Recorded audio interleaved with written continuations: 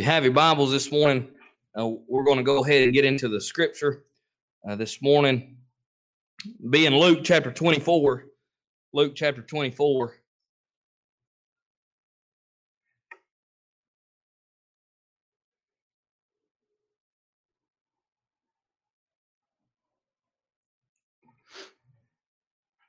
Begin at verse number 1. Luke 24 and verse number 1 this morning. Give you just a few moments. Okay. And the Bible says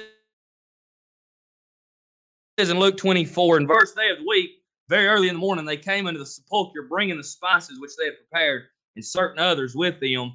And they found the stone rolled away from the sepulchre, and they entered in and found not the body of the Lord Jesus. And it came to pass, as they were much perplexed thereabout, behold, two men stood by them in shining garments. As they were afraid, and bowed down their faces to the earth, they said unto them, Why seek ye the living among the dead? He is not here, but is risen. Remember how he spake unto you when he was yet in Galilee, saying, The Son of Man must be delivered into the hands of sinful men, and be crucified, and the third day rise again. And they remembered his words, and returned from the sepulchre, and told all these things unto the 11, and to all the rest. It was Mary Magdalene, and Joanna, and Mary the mother of James, and other women that were with them, which told these things unto the apostles. And their words seemed to them as idle tales, and they believed them not. Then arose Peter, and ran unto the sepulchre, and stooping down, he beheld the linen clothes laid by themselves, and departed, wondering in himself at that which was come to pass. Our Heavenly Father, I ask you just one more time, Father, to bless the reading of your scripture. Lord, I am asking you today, God, to fill me with your spirit. Father, I pray that you'd give me the words to say. I pray, God, that you'd preach through us, Lord, by the power of the Holy Ghost. And, Lord, I just ask you today, God, that you'd have your way this morning. And, Father, we'll be forever grateful. And, Father, we thank you for all that you do for us. In Jesus Christ's holy name we pray. Amen. Amen. The title of my sermon this morning is He is Not Here. And I'm bringing my text from verse number 6, where the angels told those that were coming very early in the morning to the tomb to anoint the body of Christ. The angels of the Lord told them, Why seek ye the living among the dead? He is not here, but is risen. Can you imagine what their hearts felt when they came to the place of where they laid Jesus in the tomb, and come to find out somebody's taken away the Lord. Somebody has stolen the body of Christ. Somebody has taken away the one that they have walked for years with, and walked months with, and ate at the table with, and washed his feet with her hair, or washed her feet with her tears, and dried them with her hair. And these women, they had been around Christ, and they've grown to love this man because of the things that he had done for them, and the miracles that they had seen him perform. And now they come to his burial place, and he's not there, and he's gone. I wonder this morning, perhaps their hearts were grieved and saddened, but soon it would turn to joy. Very soon it would turn to joy and worship. A couple of things I want to talk to you about on why he was not there. Now, we know that nobody stole away his body. Joseph of Arimathea didn't come and take the body of Christ and take him to another place. We know that. We know that stone, it was a great stone over the entering of the tomb, and no man could physically move it. But the Bible says, I believe it's in Matthew, that the angels of the Lord came and rolled the stone away. And so we know there was a great earthquake that morning, just as it was the day that he was crucified. There was earthquakes during that darkness while Christ was hanging on the cross. But this day was different. It wasn't because of the sin that Jesus bore upon the cross, not his own sin, but the sins of the whole world. That's why the darkness fell upon the face of the earth. That's why the earthquakes came and the earth trembled. But this day it was different. Now, we know that he's been in the tomb 3 days. I believe that Christ was crucified on a Thursday, making it Friday, Saturday, and Sunday, 3 days, because on the third day he shall rise again, fulfilling the scripture. But I want us to think about something. Why was Christ not there?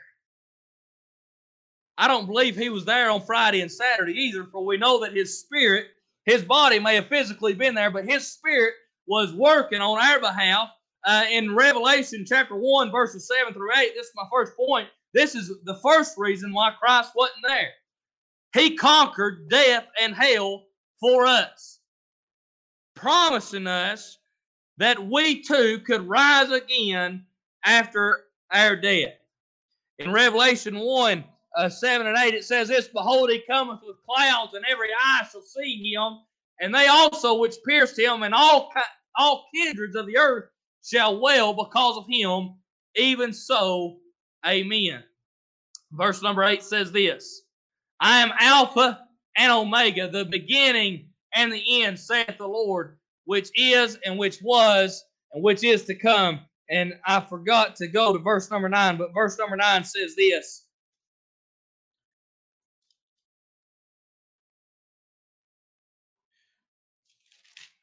That ain't right.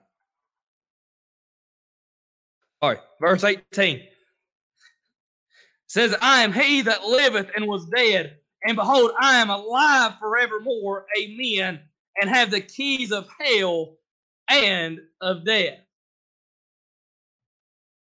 That's what Jesus told John. This is John, he was John the Beloved, but some people call him John the Revelator because of his revelations that he's seen and was inspired by the Lord Jesus Christ. But in verse 18 we see Jesus told him, he said, I am alive forevermore, and I have the keys of hell and of death.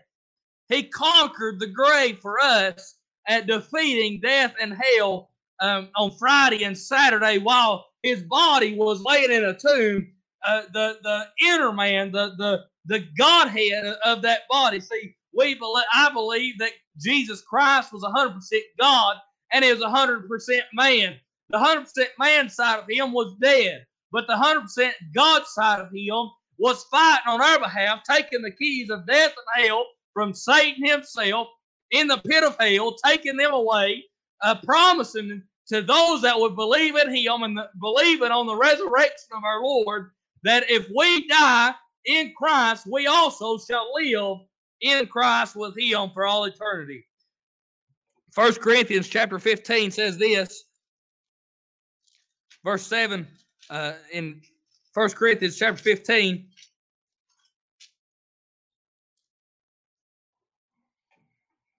says, after that he was seen of James, then of all the apostles, and last of all he was seen of me also, as one born out of due time.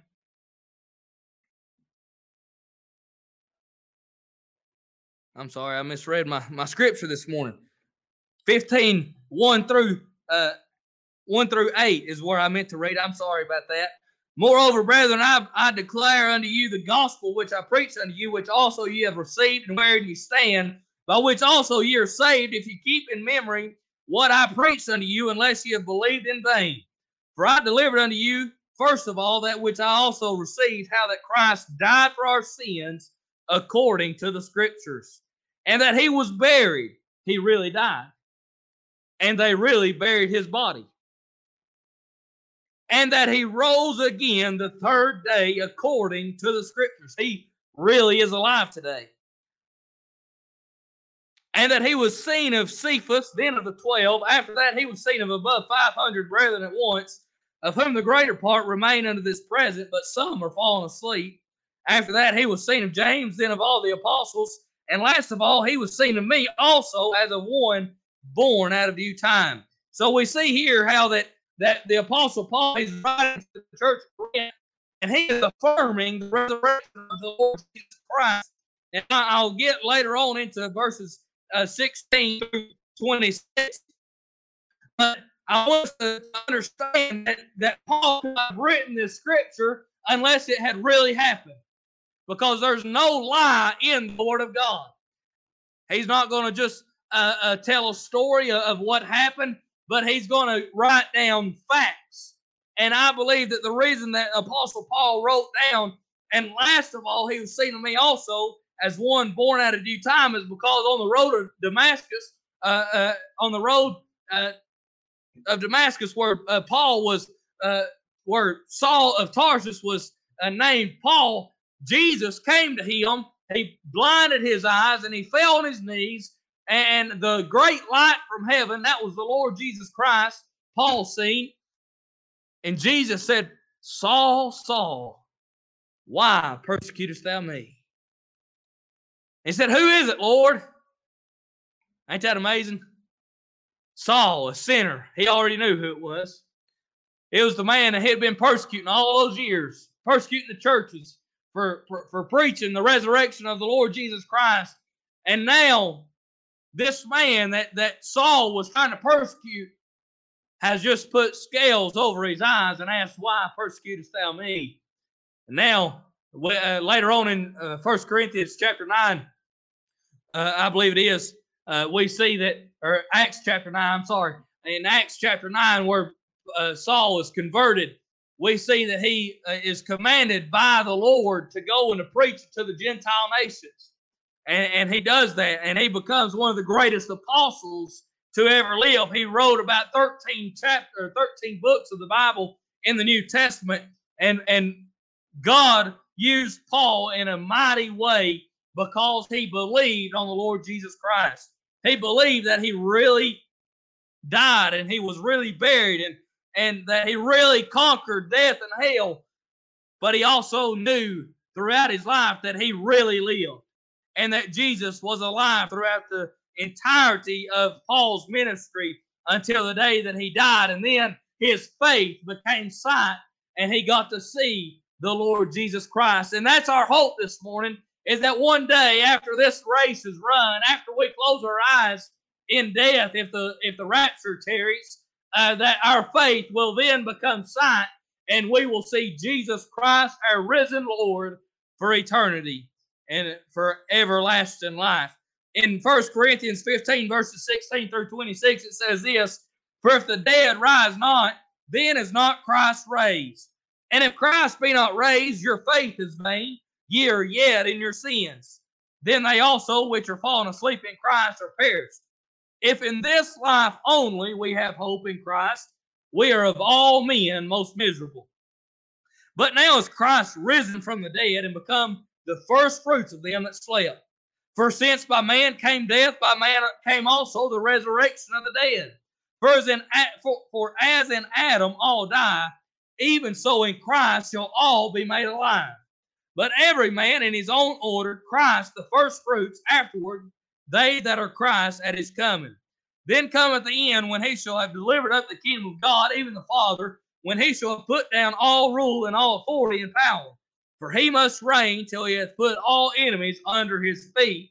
And the last enemy that shall be destroyed is death. Thanks be unto God this morning that he has conquered death for us. I'm glad that I may have to physically face death, but spiritually I thank God that I'll never have to taste eternal death and eternal damnation because of what Jesus did for us at Calvary. He conquered death so that we might have life. He died physically so that our physical bodies one day could put on immortality and incorruption and be a glorified body that we might live forever in a place called heaven. In verses 42 of 1 Corinthians 15, verse 42, it says this, so also is the resurrection of the dead. It is sown in corruption, it is raised in corruption. It is sown in dishonor, it is raised in glory. It is sown in weakness, it is raised in power. It is sown a natural body, it is raised a spiritual body. There is a natural body and there is a spiritual body. And so it is written, the first man, Adam, was made a living soul. The last Adam was made a quickening spirit. I want to hold just right there for a moment. In Ephesians chapter 2, verse number 1, it says, and you hath he quickened who were dead in trespasses and sins. That's that last Adam who was made a quickening spirit. It means to be made alive. Jesus Christ, he was quickened from the Father in that tomb, and he was brought forth shining in glory. And he was made that quickening spirit. He was made alive so that we too, if we would believe on him and accept his salvation, that we as well could be made a quickening spirit. Verse 46 says, howbeit that was not first which is spiritual, but that which is natural, and afterward that which is spiritual. The first man is of the earth, earthy. The second man is the Lord from heaven. As is the earthy, such are they also that are earthy. And as is the heavenly, such are they also that are heavenly. And as we have borne the image of the earthy, we shall also bear the image of the heavenly. Now this I say, brethren, that flesh and blood cannot inherit the kingdom of God, neither doth corruption inherit incorruption. Behold, I show you a mystery. We shall not all sleep, but we shall all be changed. In a moment, in the twinkling of an eye, at the last trump of God, for the trumpet shall sound, and the dead shall be raised incorruptible, and we shall be changed. Praise God this morning. I feel him this morning. And listen, you might say, well, Ben, you're reading a lot of scripture this morning. Well, I think that the Word of God has stood the test of time, and I believe I'll just let the Word of God do the preaching this morning. It don't do you any good if I give you my ideas or my beliefs or my theology. I think I'll just give you what the Word of God says. And so in verse 53, where I left off, it says, for this corruptible must put on incorruption, and this mortal must put on immortality. So when this corruptible shall have put on incorruption, this mortal shall have put on immortality. Then shall be brought to pass the saying that is written, death is swallowed up in victory. Hallelujah. Christ, he conquered death and hell. And in verse 55 it says, O death, where is thy sting? O grave, where is thy victory? Amen. Hallelujah. Hosanna. Hosanna in the highest. Blessed is he who came in the name of the Lord. Thank God he rode in on a donkey, but thank God he rose shine like the sun. He arose from a dark and cold tomb, and he went and ascended unto the Father to present himself as the sacrifice, as the atonement for our sin. He redeemed us from a price that we could never pay within our own self. Redemption means to be bought with a price, and Jesus paid the ultimate debt to purchase us from our sin and to purchase us from eternal damnation so that we wouldn't have to taste that awful place called hell. And secondly, this morning, I want to tell you why he wasn't there. His angels rolled that stone away. No man, like I said in the opening statement, no man rolled that stone away. The guards couldn't move it. Joseph of Arimathea couldn't move it. But praise God, the angels of heaven, and the Bible doesn't say their names, but I'm kind of imagining that it might have been the Archangel Michael and the Archangel Gabriel. They came and teamed up, and praise God, they rolled that stone away that Christ, he could arise from the dead on that third and glorious morning. Pilate commanded his guards to keep watch to make sure the disciples didn't take away the body of Christ to some other place and then proclaim that he had risen. You can find that in Matthew chapter 27. Let me make sure that my scripture reference is correct this morning.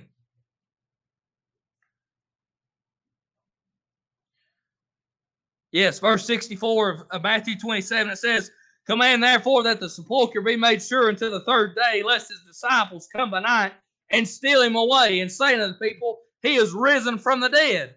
So the last error shall be worse than the first. Pilate said unto them, ye have a watch.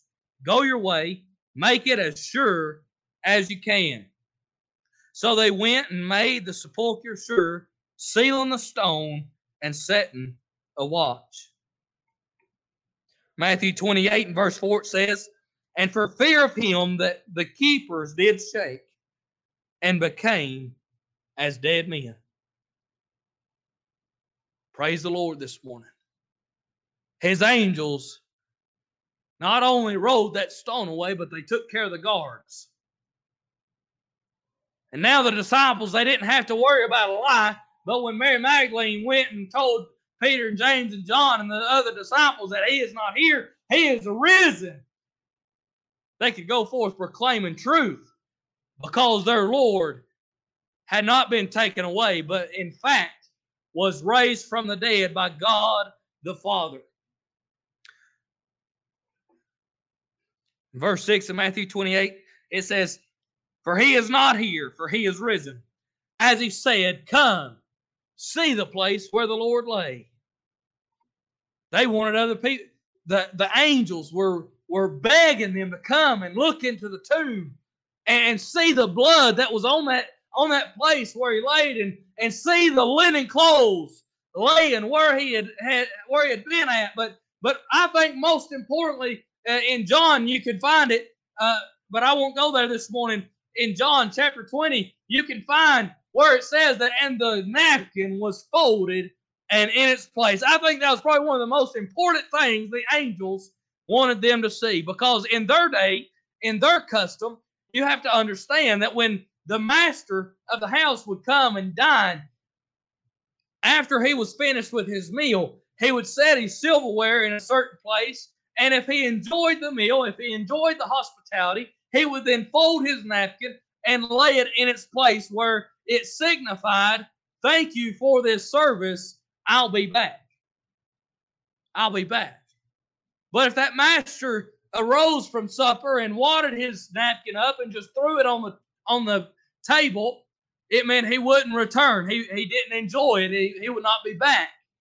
But Jesus, he folded the napkin that was about his head and he laid it in the place, signifying, I'm not here, but I'm coming back. I'm not here, but I'm coming back. Hallelujah this morning. He's not here, but he is coming back. He didn't stay dead. Hallelujah. He is coming back, and he's coming back on a white horse in judgment, and he's going to judge this world in righteousness. But thank God, if we're sealed by the blood of Christ, we too can reign with him. Warren Wiersbe said, it is no surprise then that Satan has attacked the truth of the resurrection. The first lie that was told came from the chief priests and councils that the disciples were making it up and that they had really stolen Jesus' body from the tomb. The second lie was that Jesus didn't really die on the cross, that he only swooned, and then once placed in the cool tomb, he revived. Now that word, it caught me off guard. That he had only swooned, it means that he fainted from extreme emotion. His body, now we understand the extremity of his crucifixion, and we understand that his extremities were pouring blood, and his body and his bones were dislocated, and all this. But thank God he didn't just faint. Because if he had fainted, our faith would be in vain. That's what 1 Corinthians said. If he hadn't have died, if he hadn't have resurrected from the grave, our faith would have been in vain and would still be in our sins. But he didn't faint under extreme emotion. He really died because he gave up the ghost.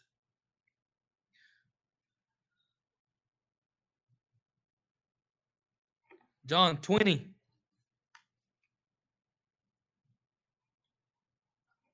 I'll read this to you. It says, then in verse 6, then come Simon Peter following him and went into the sepulchre and set the linen clothes lying, and the napkin that was about his head not lying with the linen clothes, but wrapped together in a place by itself. Then went in also that other disciple, which came first to the sepulchre, and he saw and believed. For as yet they knew not the scripture that he must rise again from the dead. Then the disciples went away again unto their own home. Praise the Lord this morning. I'm glad that he came forth out of that tomb. I've got some evidence. That's my last point I'm going to preach on. The reason why he wasn't in that tomb. He's not here because, number one, he conquered death and hell. Number two, his angels rolled the stone away. And number 3, lastly this morning, he visited with his people for 40 days. He wanted to bring facts to them. He wanted to show them that it was true, that the prophecy had been fulfilled, that he would die, that he would suffer in the hands of sinful men, that he would die and that he would be buried. But on that third and glorious day, he would arise and that stone would be rolled away and he would come forth out of that grave. In John chapter 20, verse 11, it says, "But Mary stood without at the sepulchre weeping. And as she wept, she stooped down and looked into the sepulchre, and seeth 2 angels in white sitting, the one at the head and the other at the feet, where the body of Jesus had lain. And they say unto her, Woman, why weepest thou? She saith unto them, Because they have taken away my Lord, and I know not where they have laid him." Now, Mary Magdalene, she's one that Jesus cast out demons out of.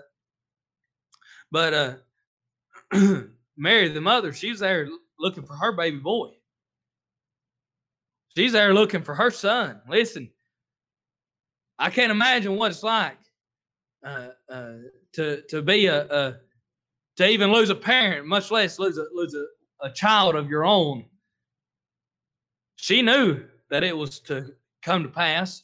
She knew that's why God chosen her from Jesus' birth. That's why he chose her as a virgin, because she found grace in the eyes of the Lord.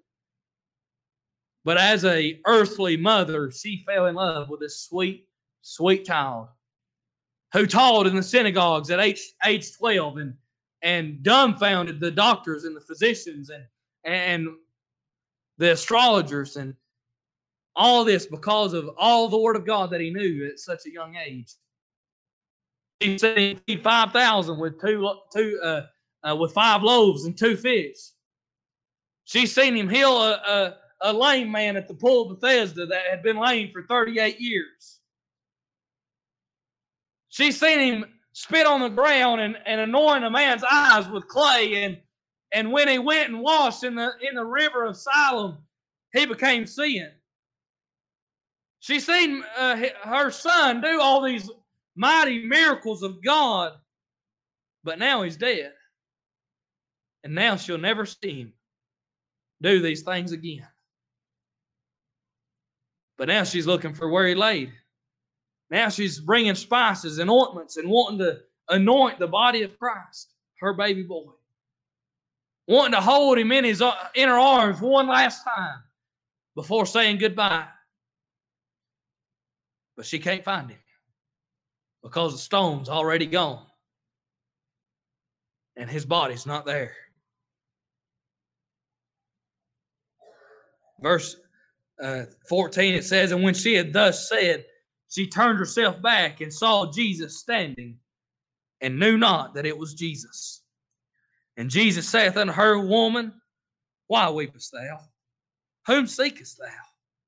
She, supposing him to be the gardener, saith unto him, Sir, if thou have borne him hence, tell me where thou hast laid him, and I will take him away. Jesus saith unto her, Mary.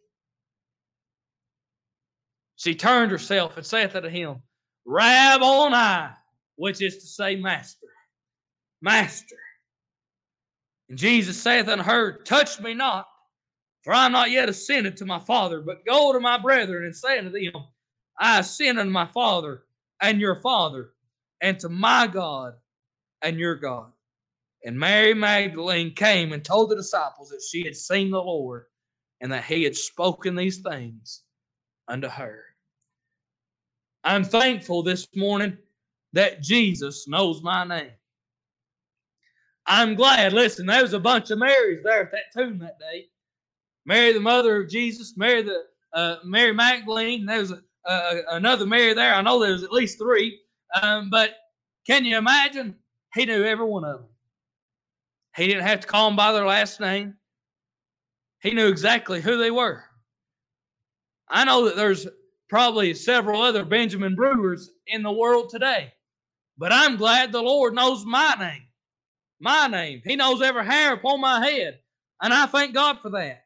In Acts chapter 1, I want to read to you where, now this is after he had been alive, and he is roaming the earth, preaching and telling them of the things that were to come, and he was fixing to ascend. And in verse number 1 of Acts 11, it says, "The former treatise have I made, O Theophilus, of all that Jesus began both to do and to teach, until the day in which he was taken up, after that he, through the Holy Ghost, had given commandments unto the apostles, whom he had chosen. To whom also he showed himself alive after his passion by many infallible proofs, being seen of them 40 days, and speaking of the things pertaining to the kingdom of God. And being assembled together with them, commanded them that they should not depart from Jerusalem, but wait for the promise of the Father, which saith he, Ye have heard of me. For John truly baptized with water, but ye shall be baptized with the Holy Ghost not many days hence. When they therefore were come together, they asked of him, saying, Lord, wilt thou at this time restore again the kingdom to Israel? And he saith unto them, It is not for you to know the times or the seasons which the Father hath put in his own power, but ye shall receive power after that the Holy Ghost is come upon you, and ye shall be witnesses unto me, both in Jerusalem and in all Judea, and in Samaria, and unto the uttermost part of the earth. And when he had spoken these things, while they beheld, he was taken up, and a cloud received him out of their sight. And while they looked steadfastly toward heaven as he went up, behold, two men stood by them in white apparel. Reckon it was the same men that was there at the tomb that day, sitting at the feet of Jesus and sitting at the head of where he laid. Reckon that's the two angels that was there that day. I kind of think it was. I believe it. I still, to this day, believe it was Michael and Gabriel, the archangels. But listen what they had to say, which also said, Ye men of Galilee, why stand ye gazing up into heaven? This same Jesus which is taken up from you into heaven shall so come in like manner as ye have seen him go into heaven. Praise the Lord this morning. I'm glad he's coming back. I'm glad that I don't have to wonder where my God is or if my God is dead. I'm glad that I'm not praying to a dead God this morning, but I thank God I'm praying to a God who is alive forevermore, and he hears the prayers of his saints. I thank God for that. Warren Wiersbe said the message of the gospel rests on the death of Jesus and his resurrection. Apostle Luke gave many descriptions of who Jesus showed himself to during these 40 days after death in the book of Luke and in the book of Acts. We know that St. Luke is the author of the book of Acts. So I'm going to tell you who Jesus showed himself to. First of all, I read it in John chapter 20. He showed himself first to Mary Magdalene there at the tomb. He told her to weep not. Then he showed himself to other women in Matthew 28 verses 9 through 10. That's the other women who came to anoint his body. He revealed himself to them. And then in Luke chapter 24 verses 13 through 22, he revealed himself to two men on the road to Emmaus. And they were weeping, and they were sad, and they were discouraged. And he asked them, what's going on? Why are you perplexed? Why are you saddened and discouraged? And they said, are you new in town? Have you not heard what they've done to our Lord? Have you not heard about how he was taken by sinful men and scourged to death and sentenced to die on an old rugged cross where sinners hung? Have you not heard about this man, Jesus of Nazareth, who Pontius Pilate gave over to the councils and to the people of Judea and Jerusalem to crucify? And then the Bible says that he opened the scriptures and began to teach them the Old Testament, how that he was with them there in the wilderness, a cloud by day and a fire by night, and manna from heaven. And on and on. And I ain't got time to go through all this other passage for another sermon. But Warren Wiersbe said this, as they read the Old Testament, they saw the glory, but not the suffering. The crown, but not the cross. The teachers in that day were not unlike some of the success preachers today, blind to the total message of the Bible. That was some Bible conference. Imagine the greatest teacher explaining the greatest themes from the greatest book and bringing the greatest blessing to men's lives. He opened their eyes to see Him, hearts open to receive the Word, and lips open to tell others what Jesus said to them. He showed Himself to Mary Magdalene and the other women and to the two men on the road to Emmaus. He then revealed Himself to Peter and his half-brother James in Luke 24 and verse 34 and 1 Corinthians 15:7. And at the evening, He appeared to His disciples, but not Thomas, because Thomas wasn't there. In Luke 24:36 through 43. Then He visited the disciples again 8 days later, just to show Himself to Thomas. Now, a week before this event, Thomas, when he heard that Jesus revealed Himself, he said, I'm not going to believe until I can see Him. Now, I'm not going to believe that He's alive until I can embrace Him and put my hands and touch His nail prints and thrust my hand into His side where they pierced Him. I ain't going to believe until I get to do that.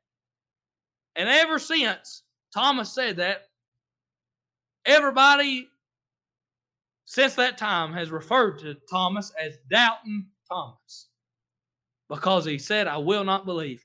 I don't believe Thomas was a doubter. I believe Thomas was full of faith. But what he was saying was, I want to embrace the Lord. I want to see for myself what you got to see, what these men got to see. Thomas wanted to see Him. Thomas wanted to embrace Him and love on Him and hug Him and thank Him for what He done. I don't believe Thomas was a doubter. I believe he was a faithful servant of the Lord. Let me ask you this. Will you embrace the Lord today?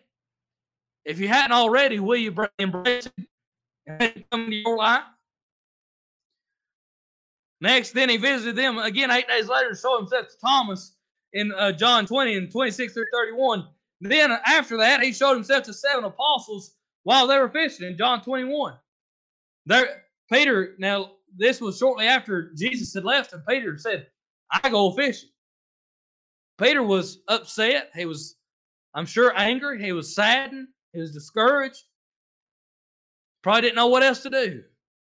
He said, I'm going fishing. Because that's what he knew to do. That's what he knew how to do. He was a career fisherman. And some of those said, well, we're going with you. Let's go. And the Bible says they toiled all night, but they caught nothing. And early in the morning, Jesus came to them and asked them, have you any meat? And they said, no. We've toiled all night. We ain't caught a fish. Then Jesus said, cast your net on the right side. Can you imagine what Peter thought? He thought, well, that man's crazy. I know what I'm doing out here on this boat. I've cast my net on the right side and on the left side. But now Jesus is commanding them to cast their net on the right side. And when they did, the Bible says, and they brought in fishes to the full. I believe it broke the net. Then they went and dined with Jesus on the shore after that. Lastly, He was seen several more times to the apostles before His ascension, teaching them and preparing them for their ministry. And that's what I read to you in Acts chapter 1, verse 1 through 12. This morning, the key to understanding the Bible is to see Jesus Christ on every page. The key to understanding the Bible is to see Christ on every page. That was Warren Wiersbe. I want to read something to you that I found from moodybible.org. It says, His resurrection assures us that our future is safe and secure.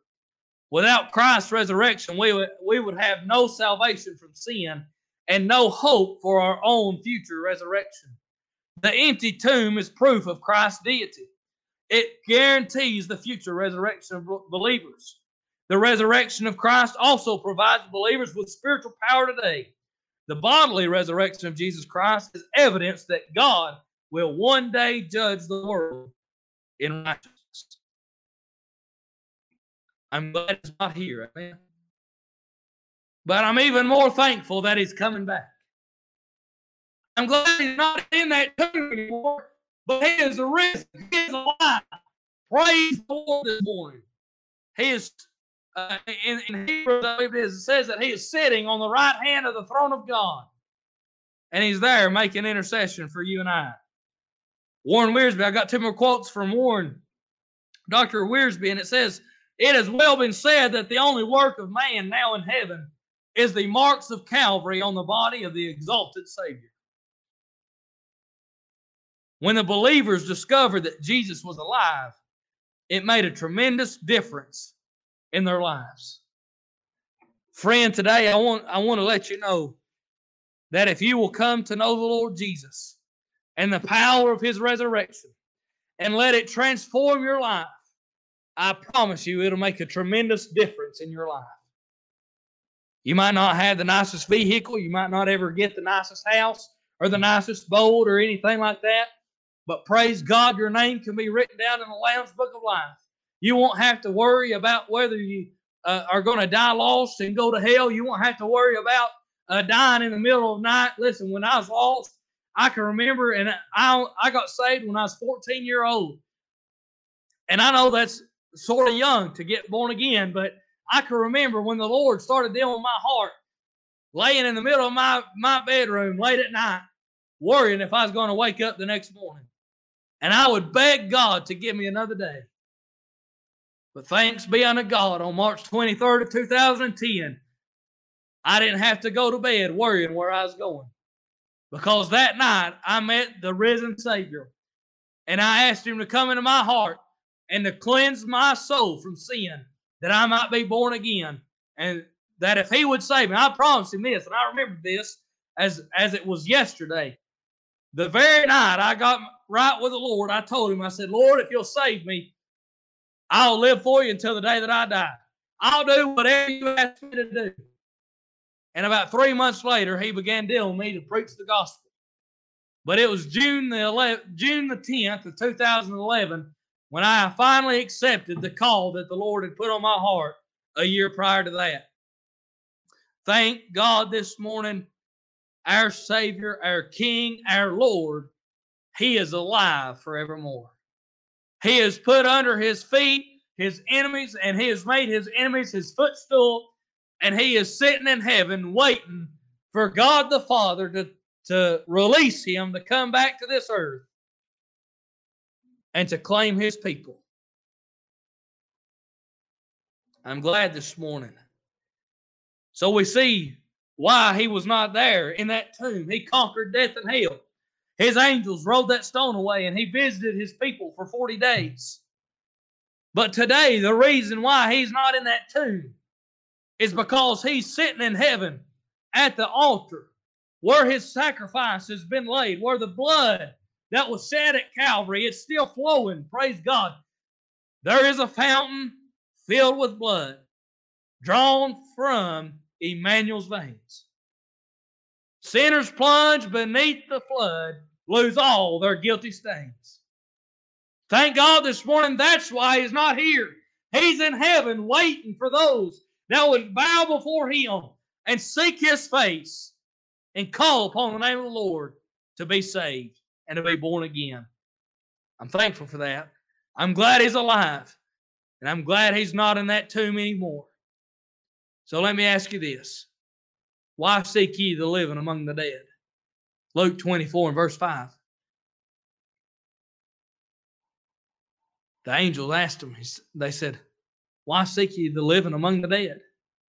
He's not here, for he is risen." He's not here. Thank God, but you can find him. He ain't far, amen.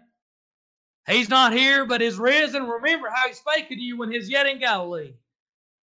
Praise the Lord this morning. I'm glad that he's not here, but I'm also glad he's not far. Because if you'll just humble yourself with a broken and contrite spirit and call upon the name of the Lord, you'll find him. You'll find him.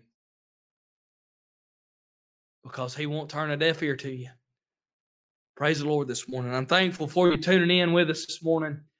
I'm thankful for each of you supporting this internet ministry that we are trying to do for the Lord.